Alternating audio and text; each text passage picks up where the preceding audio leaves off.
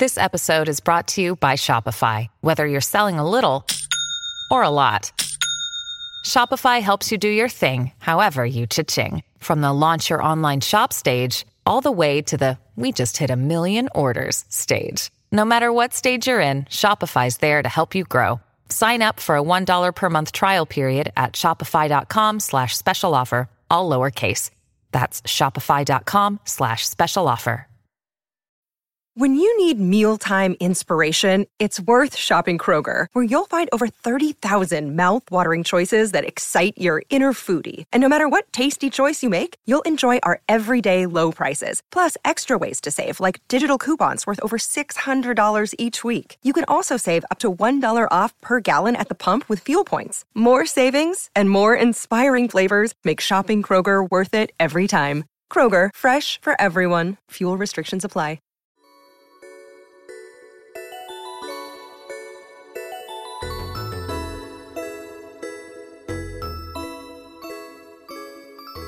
Hello and welcome back to another episode of Blush. I'm your host Hiva, and it is the 98th episode. I know I do this shit every fucking week. Also, couldn't have even made it one full second into the episode before I start cursing. I'm so sorry if anyone is bothered by my sailor mouth. Sometimes Ozzy hasn't listened in a long time. Also, if it's your first time listening, welcome to the show. My name is Hiva. My boyfriend's name is not Ozzy, but we call him Ozzy on the show. He is Australian. Anyway, he used to listen, and at some point he was like, do you think maybe you could just try cursing just a bit less? I'm not saying stop. I'm just saying it doesn't quite have to be every fourth word, right? And I was like, yeah, I don't think that's going to work. So thank you so much for the feedback though. But yeah, anyway, today was a little bit extra unhinged.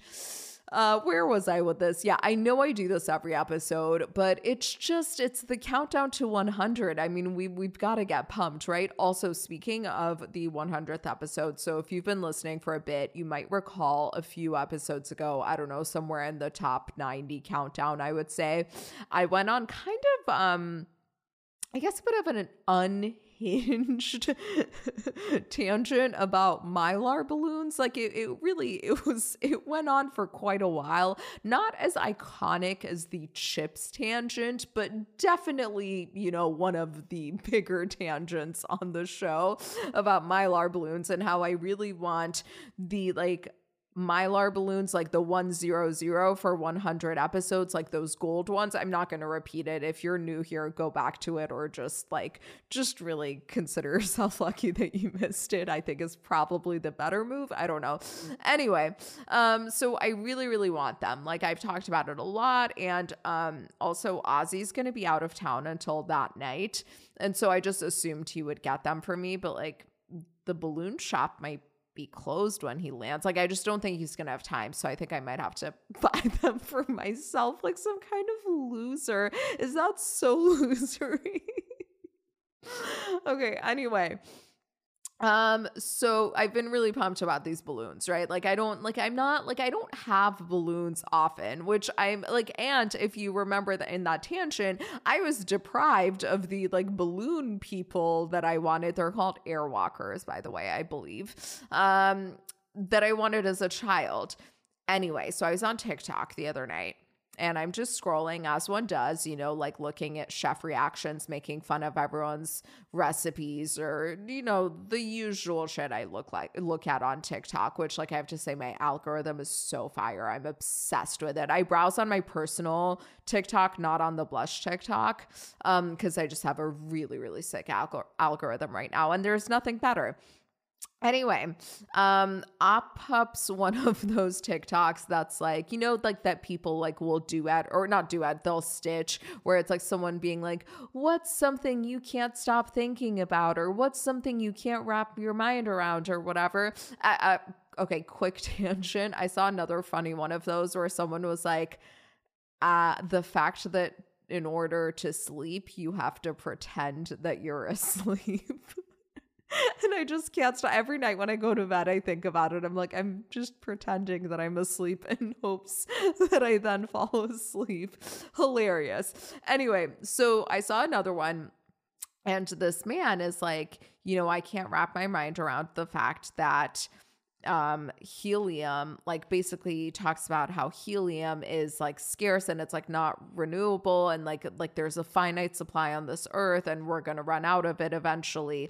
And then he starts talking about all the various things that helium is used for. Now, I don't remember his list because it was super, super important things, and I knew exactly where this was going, that there's all these really, really, really important uses of helium. And we also then use them to make balloons float, and how that seems like a super trivial use of helium given all the other important shit that we use helium for, and the fact that there's a finite source of helium on this planet. And I'm really upset about it. I'm really struggling with the concept right now because I really wanted my 100 balloons for 100 episodes. Like, I haven't had balloons in so long, and I was deprived of balloons as a child, and I just don't think it's fair. Other people have balloons all the time. Also, what do I think like goes on in other people's homes? Like, I just seem to think that there's like people are just filling their homes with balloons on a regular basis. But, like, other people had balloon, like helium, like I didn't even see a helium balloon for like most of my childhood, other than those Airwalkers that my mom would never buy me. The first time I ever had helium balloons for a birthday was my 16th, and that was probably the last time I had helium balloons on a birthday. Well, I don't know. People would like kind of give each other like gift bags with candy in it and like a balloon or two for your birthday, and like a marker of like how many friends you have is like how many balloons you're toting around. So like, again, the point stands. This was in high school. I don't know if I said that part of it. So the point stands. Like, I have had less balloons than other people have had in their lives, and I'm vegan. I'm doing so much for the planet. Can I just have my balloons? Or are there other gases that we can use to make balloons float? Because he did say that in the TikTok. But like, are they commercially available? Because I'm willing to source a more planet-friendly balloon. But like, I really think it's unfair if I don't get. I sound like a 3-year-old. But maybe I sound like a 3-year-old because as a 3-year-old, other 3-year-olds probably had balloons, and I didn't have balloons. So now I'm allowed to sound like a 3-year-old.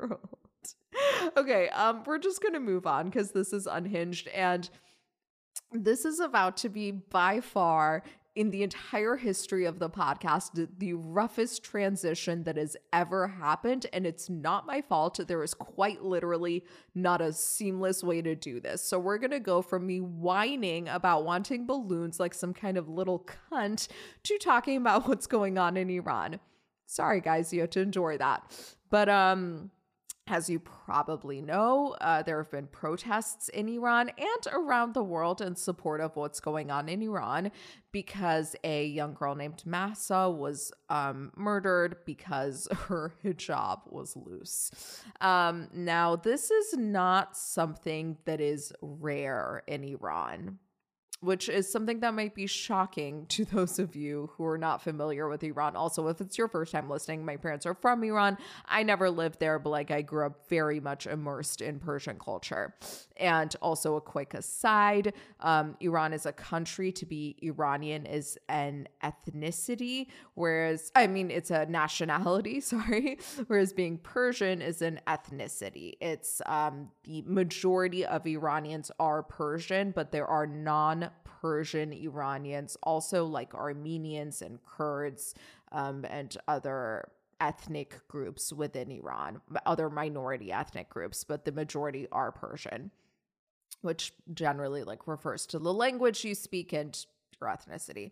Anyway, so I am Persian and I am Iranian, and to be an Iranian who doesn't live in Iran is something that I would imagine is hard for all of us because we get to experience a level of freedom that the people who are back at the homeland do not. And I would imagine everyone else also feels an amount of survivor's guilt for that, because like, how did I get so lucky to live in a country where I'm not murdered based on the way my hair falls? And again, this is a pretty common occurrence. The problem is that we don't have access to what goes on in Iran most of the time. And the question I've been asked most commonly over the past few weeks is it really as bad as it seems? And my answer is always this: it's a lot worse than it seems. It's a lot worse than what we can see here. Anyway, so I don't get political on this podcast, but in this situation, I'm making an exception because it's my home country and because I'm really, really bummed out at how little people are talking about it, but I'll get to that in a minute. I do want to address like a few things. The Iranian people are very separate from the government. It's a very dictatorial government, and pretty much I can like say this with certainty: no one who doesn't work for the government actually supports the government. And I'd even venture to guess a lot of the people who do work for the government also don't support the government.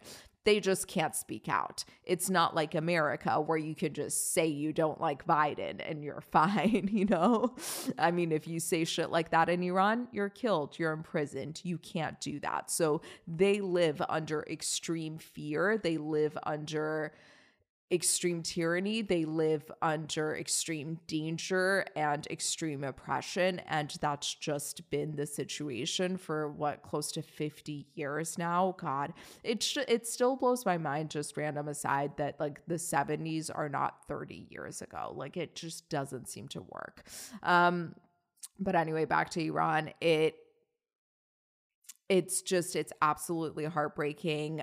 Every time I like see or read anything about it, I cry. And the bravery that people are showing, I mean, to protest in Iran is quite literally signing up to die. It's not like protesting here. The cops aren't creating barricades for you. And like, yeah, I know once in a while people die when protesting here, but like that is a luxury situation. In Iran, people are walking down the street right now with sniper rifles pointed at them. Anyway, like I said, it's a lot worse than what we see. And I really want to encourage you, if you're listening to this podcast, especially if you are white, please share, please talk about it. I want to remind you that when Russia invaded Ukraine, almost every single person that I follow on Instagram was talking about it 24/7, as you should. But when this happens, none of the white people that I follow talk about it. And like, I'm not going to lie, that hurts. Because like and I understand that you probably know less about the situation and you're seeing less about the situation. I get all those things, but the way that it feels to me is, well, we only care when it's people who look like us. And I don't want to be accusatory. I do want you to look internally, and I do want to encourage you to talk about it more. I'm going to read off what one of my close friends, Varda, put on her Instagram stories. She wrote, share everything. Iran is not a, I'm sorry. I was like really trying to not cry. Oh my God, this is so unhinged. I'm so sorry. Iran is not a Western country where one can freely travel to and physically help the cause. Information is key. Iranians are not Western hating terrorists.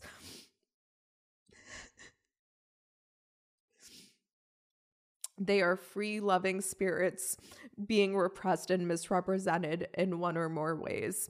In more ways than one, sorry. Iran is a country rich in history, made up of Persians, Kurds, Azeris, Armenians, and other minorities, both ethnic and religious.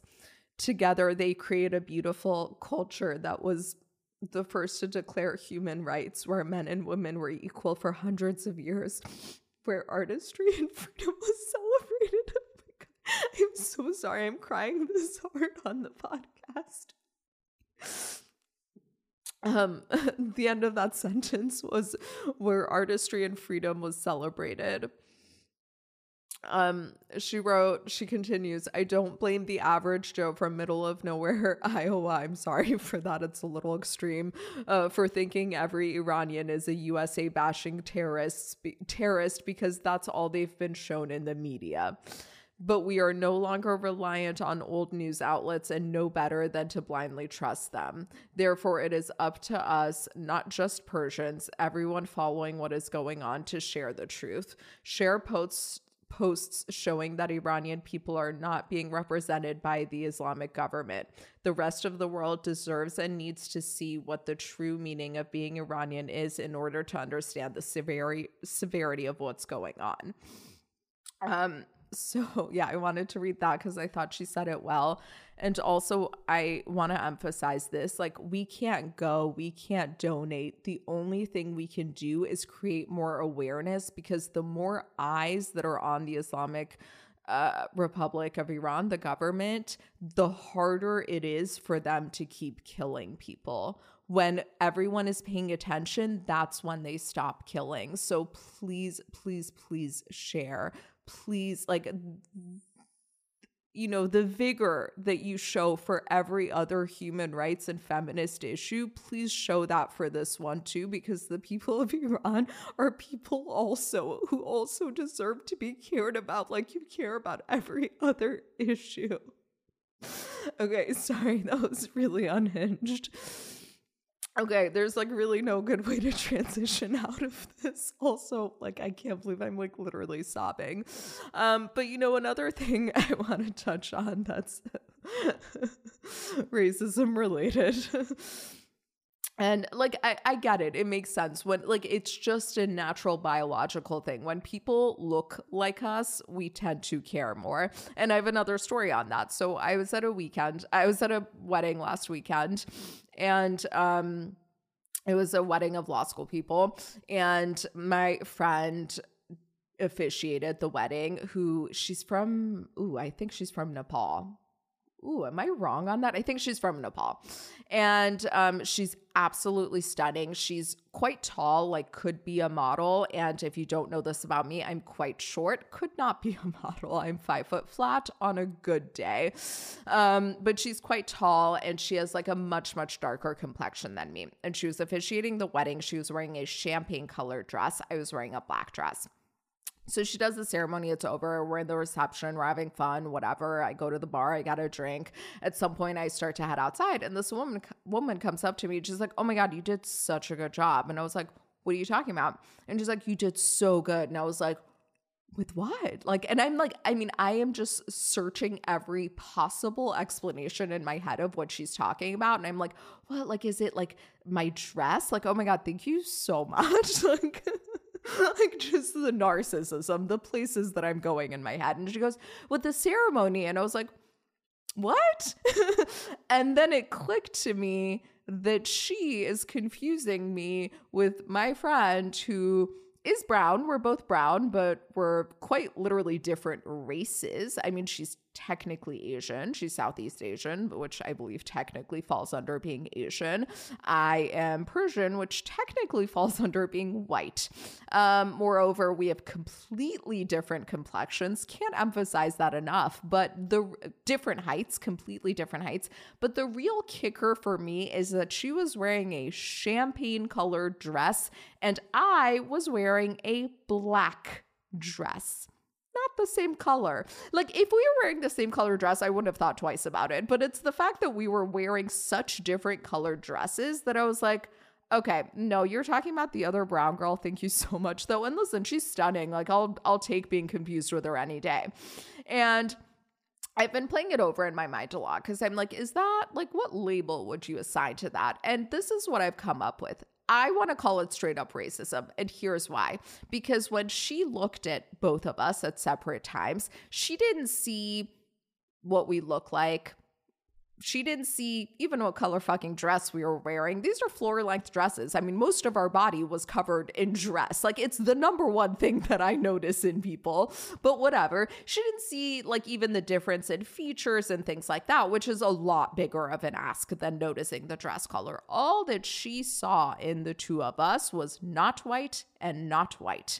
And to me, that's, I mean, it's not like intentional racism. It's not, you know, KKK level racism, but it's not racist. Do you know what I mean? And I don't blame her. I understand, but I think that there's kind of an easy solution for this.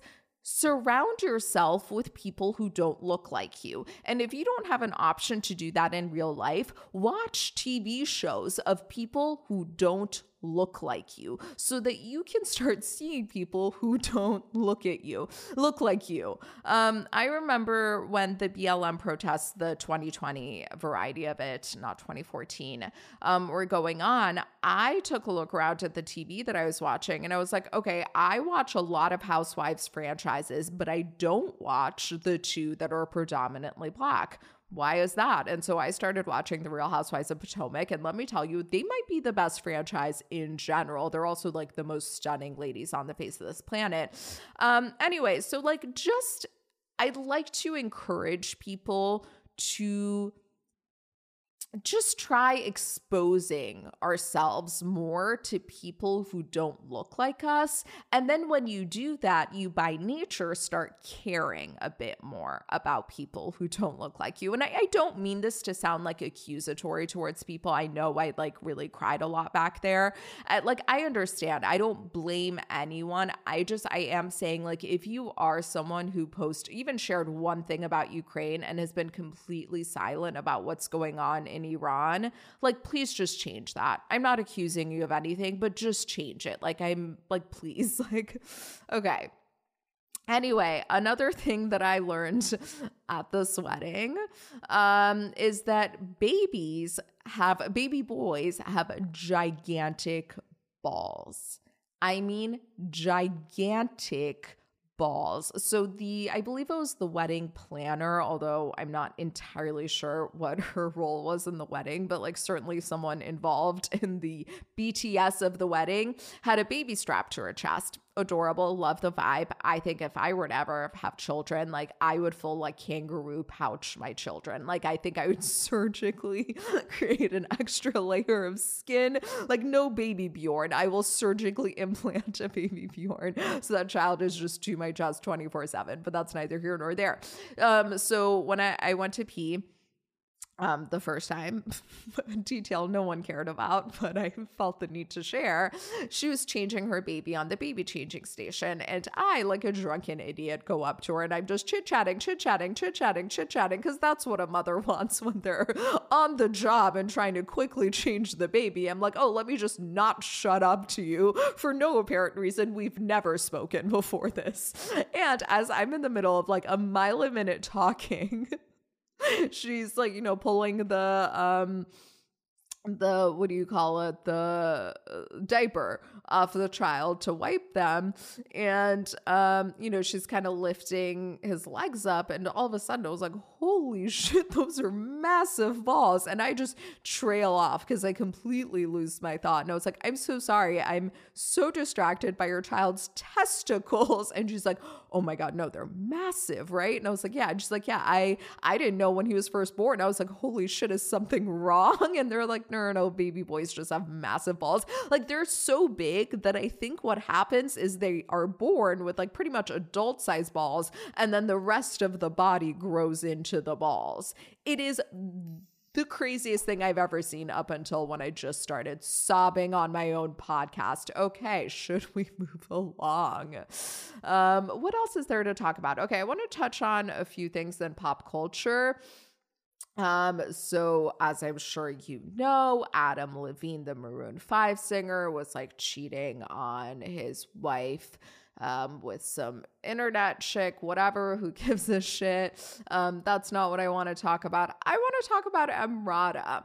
So Sarah Foster, who I guess is David Foster's child, if I'm understanding this correctly. I don't know what else she's known for. I know like exceptionally little about celebrity culture. Like I was so unaware and distracted from celebrity culture up until like COVID times, I would say. And like for many reasons, I would say number one on them was that I was such a pick-me girl, and I was so like, I only have cool interests like smoking pot and fish and like bacon and candy. Like I'm not like I'm above, pop culture, celebrity culture, and other things that are kind of deemed girly because like internalized misogyny, But as I, was starting to heal and like coming into my authenticity more and like, was in lockdown, I started to learn a little bit more about pop and celebrity culture. I still wouldn't say it's like a marker of like my personality, like it's the biggest thing I care about, but I'm a little bit more aware of what's going on. But yeah, I don't really know who Sarah Foster is. I do believe she's David Foster's daughter though, and David Foster is like a musical composer, and he was married to Yolanda Hadid. Anyway, kind of came off as an asshole on The Real Housewives of Beverly Hills, but that's neither here nor there. So Sarah Foster made a TikTok where she was like basically saying, I forget exactly what she was saying. I mean, obviously she was saying that like Adam's dirty for cheating on his pregnant wife, but also that like the chick isn't innocent and all this. Like he's very famous. She knew he was married, blah, blah, blah. And then Emrata stitched Sarah Foster's TikTok, and she said something super cool where she's like, I don't understand why we continue to blame men for what women do. I mean, blame women for what men do. I'm so sorry. And she's like, especially when there's this massive imbalance of power. She's like a girl in her young 20s. He's like a famous older man. Like, it's not like we can't keep blaming women for men's infidelity, blah, blah, blah. Here's why I think this is really fucking cool. Emrata was famously just cheated on, like really not that long ago. Wouldn't you think if this had just happened to you, you would be so much harder and so much more like gung-ho on like, fuck these chicks who like go after famous married men, blah, blah, blah.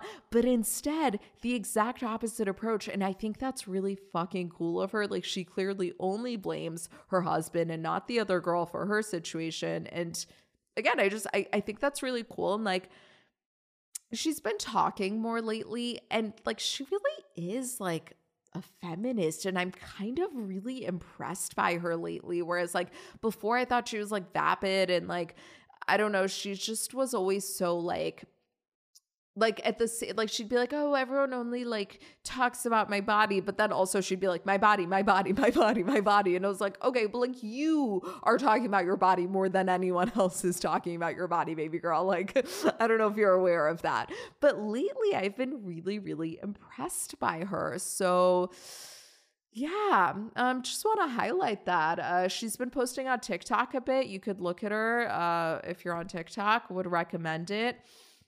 Also in the cheating space, I want to talk about this. The Celtics coach, whose name I can't remember, it's Ime something, Ime Udoka. I don't know if I'm pronouncing that last name right. I do believe I'm pronouncing the first name right. So he's the Celtics coach, and I'm talking about basketball, by the way. I don't know that much about sports, but I know just a tiny bit about this. So I just want to touch on this. So the Celtics were in the NBA finals last season, and they had a completely like young, unexperienced team. Every single player, it was their first time in the finals, and they were playing Golden State, who like every single player there, it was like their 245th time in the finals. Like insane. Like the fact that he got this team that had so little experience into the finals is huge. Also, I personally loved him, and here's why. It's like kind of a dumb reason, but I stand behind it. So during basketball games, they'll like the reporters will do like little like sideline interviews with the coaches like during breaks before they go to a commercial break. And usually it's like, what do you think you're doing well? And they're like, we're like really playing with our heart and like we're going to get it together and like we're going to persevere and like all these vague things. And you're like, okay, cool. Like you just said literally nothing. Whereas when Ime was interviewed, he'd be like, well, we're passing really strongly, but like we're not like we could be shooting better, especially from the 3-point line. And like the other team is doing so well at defense, specifically with this. And like, if we want to win, we're going to just have to improve this. And it's like, oh, you were so specific and just gave so much fucking information. And like, that was totally worth my time watching. And he's the only coach I've seen do this. It's like everyone else, it's just kind of a nuisance, I think, when you're in the middle of a game, especially a playoffs game, and some like reporter comes and is like, hey, talk for 30 seconds. And so they're just like, blah, blah, blah. Whereas like he would just give really thoughtful, thorough information. And one thing that I always appreciate in any person in any situation is he would be like really upfront and honest about their own shortcomings and how to get around it. And that's just a trait that I really, really fuck with in people in general.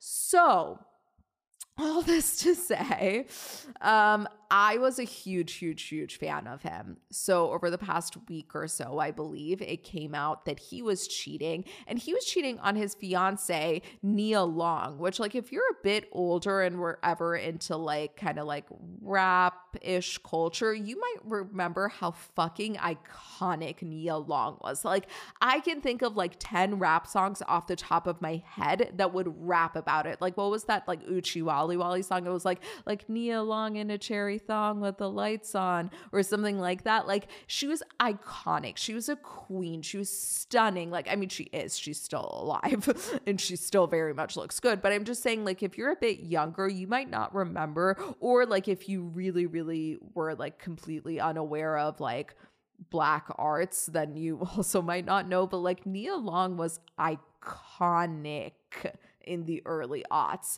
So I didn't even know he was with her, but he cheats on her, which like, okay, whatever. Like it just seems to be a rite of passage in the NBA. Like I don't know what it is about that sport that seems to corral every single human being that has issues with fidelity, and they all just band together and go cheat constantly. Anyway, so he's cheating on her with a member of the Celtics team.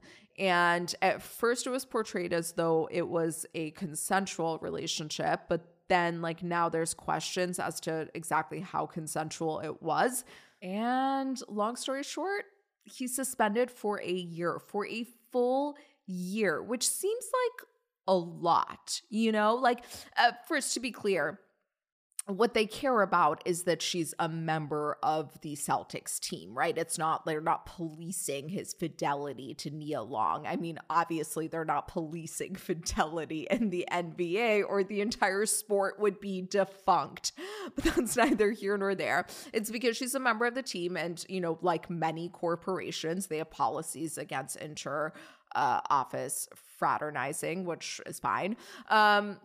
Now, suspended for a year seems like a very long time, and they didn't even say what's happening after a year. They said they'll reassess after a year, and they're being super, super vague about it. So my guess, now I don't know if like the not so consensual is a situation where it's like, okay, he's in a position of power, and as someone in a position of power, you know, being the head coach of the Celtics, then like even if she did quote unquote consent, that consent isn't meaningful, right? Because like power dynamics affect meaningful consent. Like the situation of like a student sleeping with a professor where like, yes, they're 18. Yes, they said they wanted to, but there's such a power imbalance where like, I don't know how meaningful that consent is. I don't know if it's that or if it's less consensual than that. I have no idea.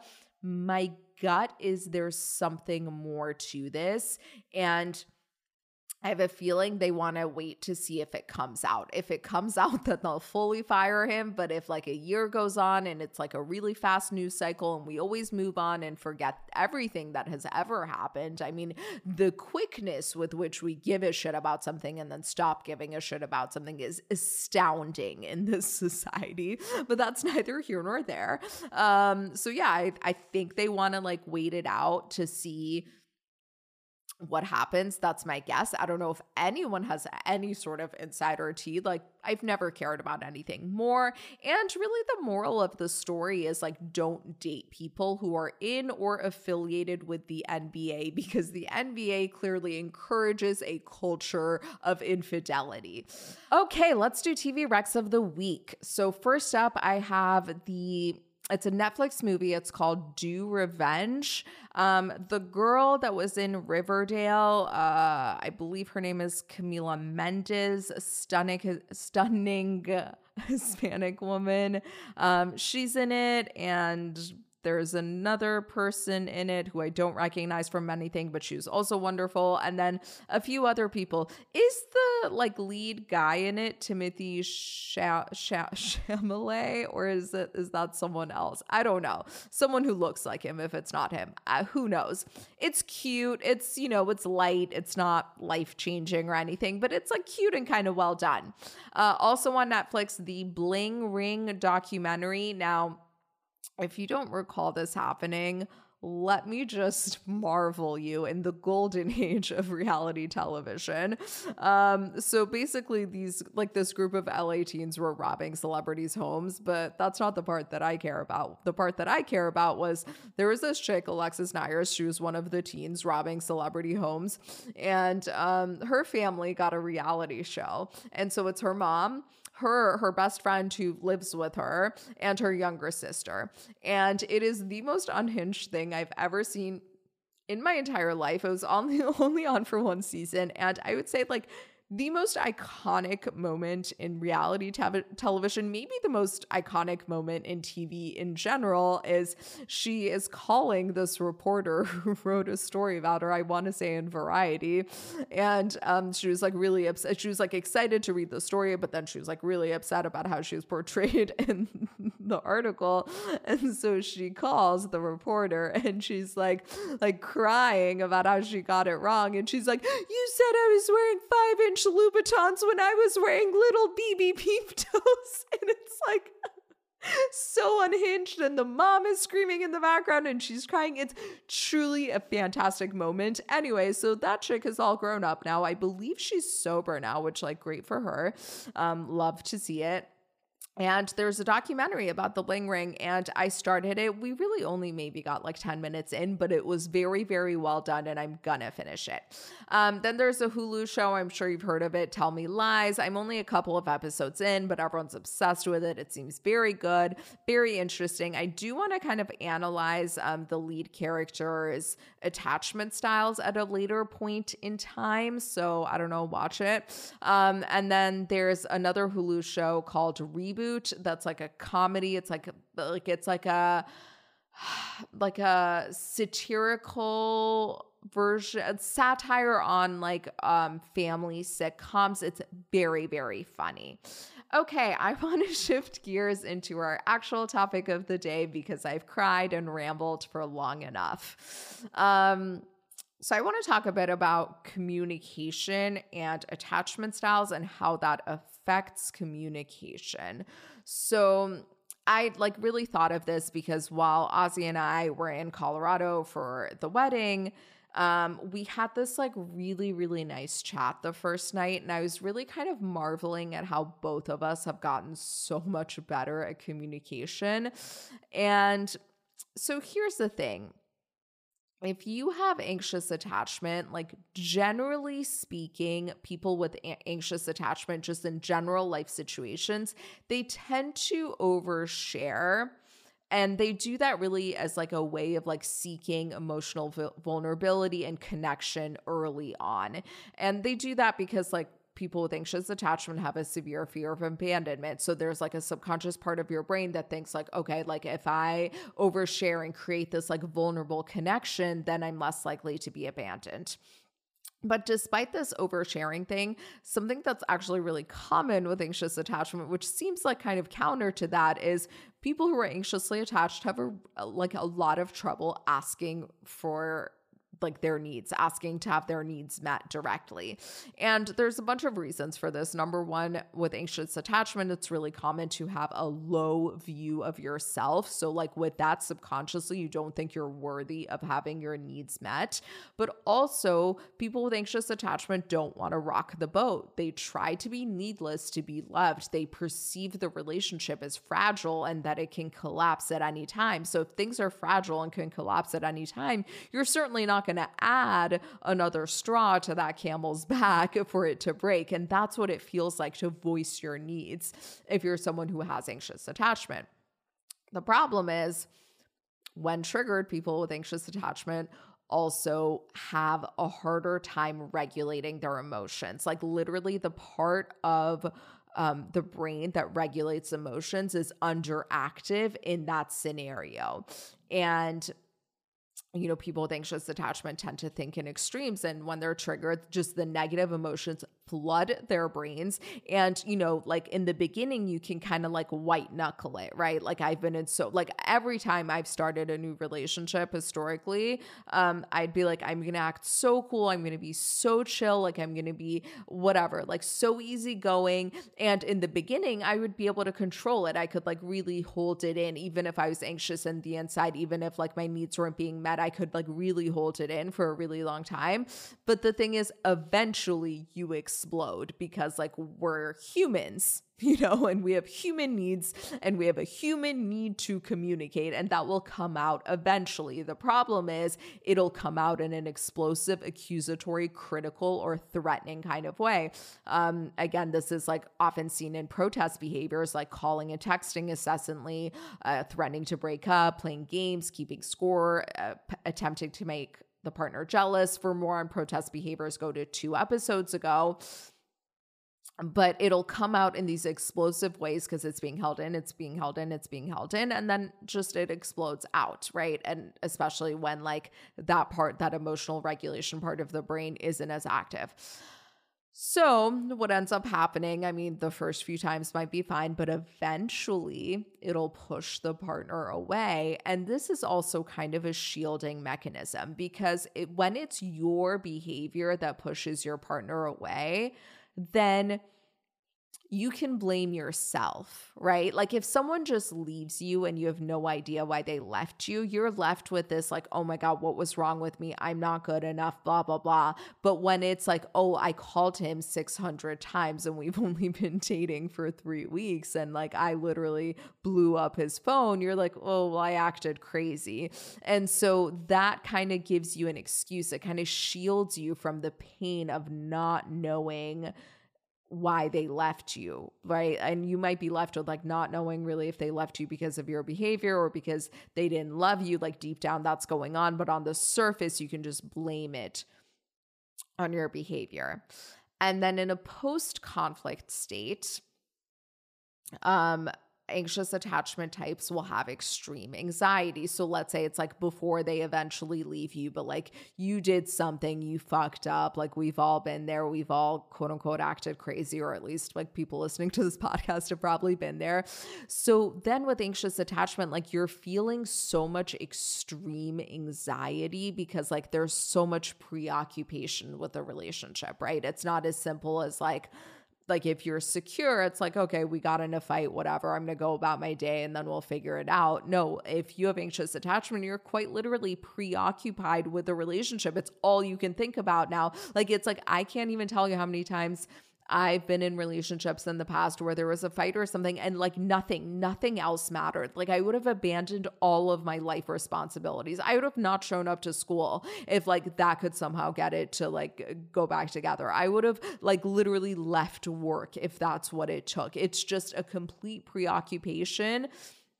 And what you're really doing is like you're looking to alleviate the anxiety that you're feeling with reassurance. So what's very common in these situations with people who have anxious attachment is over apologizing and over explaining. And with both of those, you're looking like you have a need for validation and reassurance. You're looking for reassurance that everything is okay. And ultimately, you want to alleviate the discomfort of uncertainty. Because like after you have some kind of episode, there's like uncertainty, like, oh my God, is this person still going to want to be with me? You're looking to alleviate that discomfort with over explaining and over apologizing. So that's kind of everything that happens within the anxiously attached person's communication style. For avoidance, this is going to be really easy. Generally speaking, avoidants like to keep things light. They like to avoid getting too deep, too vulnerable. Avoidants also have difficulty voicing their needs, especially their need for space. Now, the avoidance need for space will trigger the anxiously attached person quite a bit. And that brings up the protest behaviors like playing games, manipulation, etc. Whereas if the avoidant person was dating a securely attached person, what would happen is the securely attached person would just be like, hey, what's going on? I feel you pulling away. Let's talk about it, But like the anxiously attached person instead will be like, oh yeah, you took an hour to respond to my text. I'm going to take 3 hours, motherfucker. Booyah. Or, oh, you didn't like my Instagram photo. Guess what? I'm going to post a photo with my ex-boyfriend or whatever. Like I've done literally all those behaviors. Again, for more on protest behaviors, just go to 2 episodes ago. Also with the avoidant, what happens is they will confuse their need for space with a lack of attraction. So they might just like dip out of relationships because they're like, ooh, I'm not into this person anymore. Whereas like what is actually happening is they need space. Or they'll stick around for long enough if they're dating an anxiously attached person until the anxiously attached person reverts to their protest behavior, and then that pushes them away. With fearful avoidance, all of the above is happening. Everything that anxious does and everything that avoidant does, fearful avoidant people will do. Securely attached people, generally speaking, are vulnerable and they share, but they keep things light early on. They don't react strongly. They don't get overwhelmed as easily. A lot of that goes back to subconsciously, they believe they are worthy of love because they had the types of childhoods that imprinted the idea that they are worthy of love. And they believe that their partner will be responsive and caring, again, because their childhood experiences imprinted that. As children, when people who have secure attachment had needs, their parents were responsive and caring. So they have reason to believe that people in adulthood will also be responsive and caring. Securely attached people will ask for what they need, and securely attached people will ask what's going on when they have uncertainty. So why are we talking about this? What's the takeaway here? Obviously, we want to all get to a point where we can effectively communicate. Now, effective communication, there's like several pillars of it. Like number one, for me, I would say is like, you need to have space and you need the other person to have space. So by that, I mean like, don't try to talk to someone when they're in the middle of like, doing something for their work deadline. And also simultaneously, don't talk to someone when you are triggered, when you're upset, when you're not calm, because like you don't have space in that scenario. So that's the number one thing. Number two, you need to be vulnerable and you need to be honest. A lot of that involves being aware of your own needs, because like I know I've been in so many fucking situations in my life where I've been completely fucking unaware of my own needs. So you need to be aware of your needs. You want to ask for your needs instead of accusing. So for example, instead of saying something like, oh, it's so fucked up when you don't text me regularly, you want to say something like, hey, when I don't hear from you regularly, I start to worry that you don't like me anymore. Do you think you could make it a point to text me X number of times per Y? I don't know, 2 times per day or whatever, 3 times per week. I don't know, whatever it is that will make you feel secure and calm. That's just an example. Be specific. Look at what I just said. It specifies exactly what happened. It specified exactly how it made them feel, and it specified exactly what they needed. And lastly, you want to be assertive. you're allowed to have whatever needs that you have. There is no illegitimate need. And people are also allowed to be incapable of meeting your needs and saying that. I really think the reason that communication fails is because people like me historically who have anxious type patterning are afraid to voice our needs because we're afraid that people can't meet those needs and then we lose them.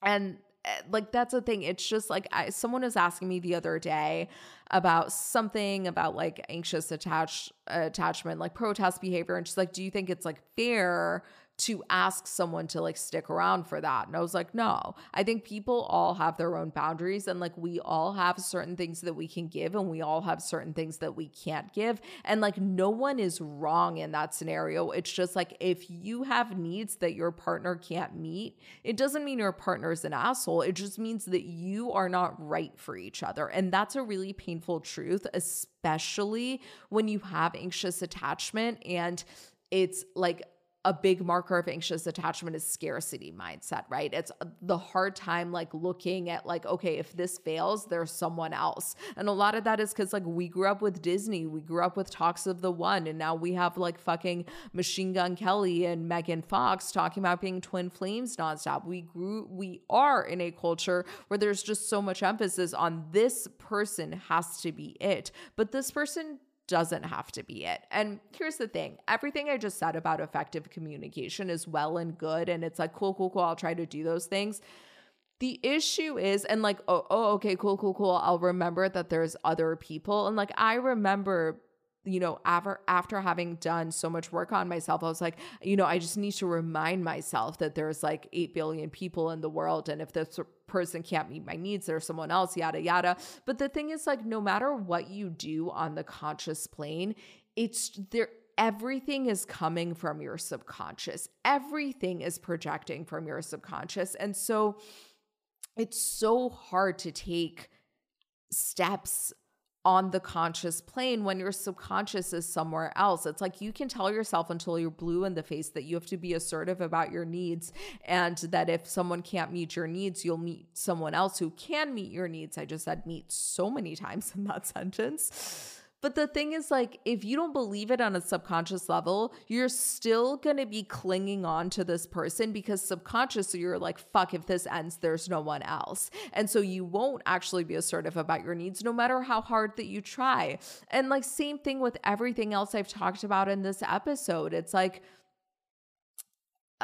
with the anxiously attached, like, reacting so negatively and like going to extremes and like exploding and all this thing. Like I said, like I used to try to white knuckle it so hard and just control my behavior, but like eventually it will come out. So instead, what I always advocate for is the subconscious work. And maybe it's just because I'm like fucking lazy and I don't want to try so hard, but really ultimately it's because I have tried for like, you know, over a decade, maybe, or like a decade, tried to control my behavior, and eventually it would pop up because it's the subconscious wounds that are making it go there.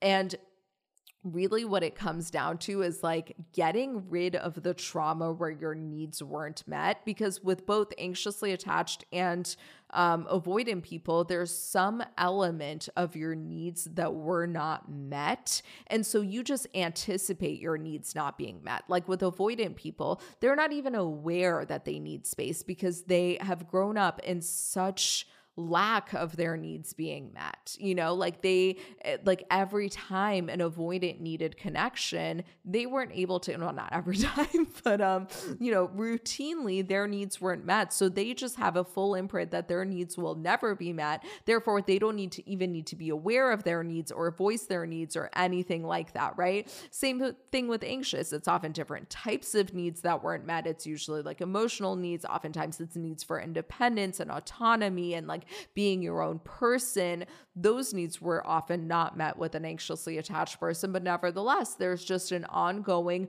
my needs will not be met. And our brains will always seek out what's comfortable for it rather than what it actually wants. It'll seek out the thing that it knows because that's what gives it comfort, even if it fucking hates that thing. So again, I feel like I talk about this a lot, but I always advocate for doing the subconscious work, because once you do the subconscious work, it'll be so easy for you to be vulnerable and honest. You'll know exactly what your needs are. It'll be so easy for you to be assertive about them because I was looking at it. I have no issue voicing my needs to Ozzy. And it's in part because I've seen over and over again, and I deeply believe that he will meet them because I've seen him do it over and over again. He always responds well. And also subconsciously, I believe I'm worthy of my needs being met. But also, if he can't meet a need of mine, if down the line at some point something changes and he can't meet my needs, I also am fine walking away. I love him. I think that there's probably someone better out there for me? I think it's very, very unlikely. I think we're really fucking compatible and we're really fucking happy together. But guess what? If he stops meeting my needs, then we're done. And I know that there will be someone else that can, or I'll just be fucking alone, which is also fine because I can meet my own fucking needs. Booyah.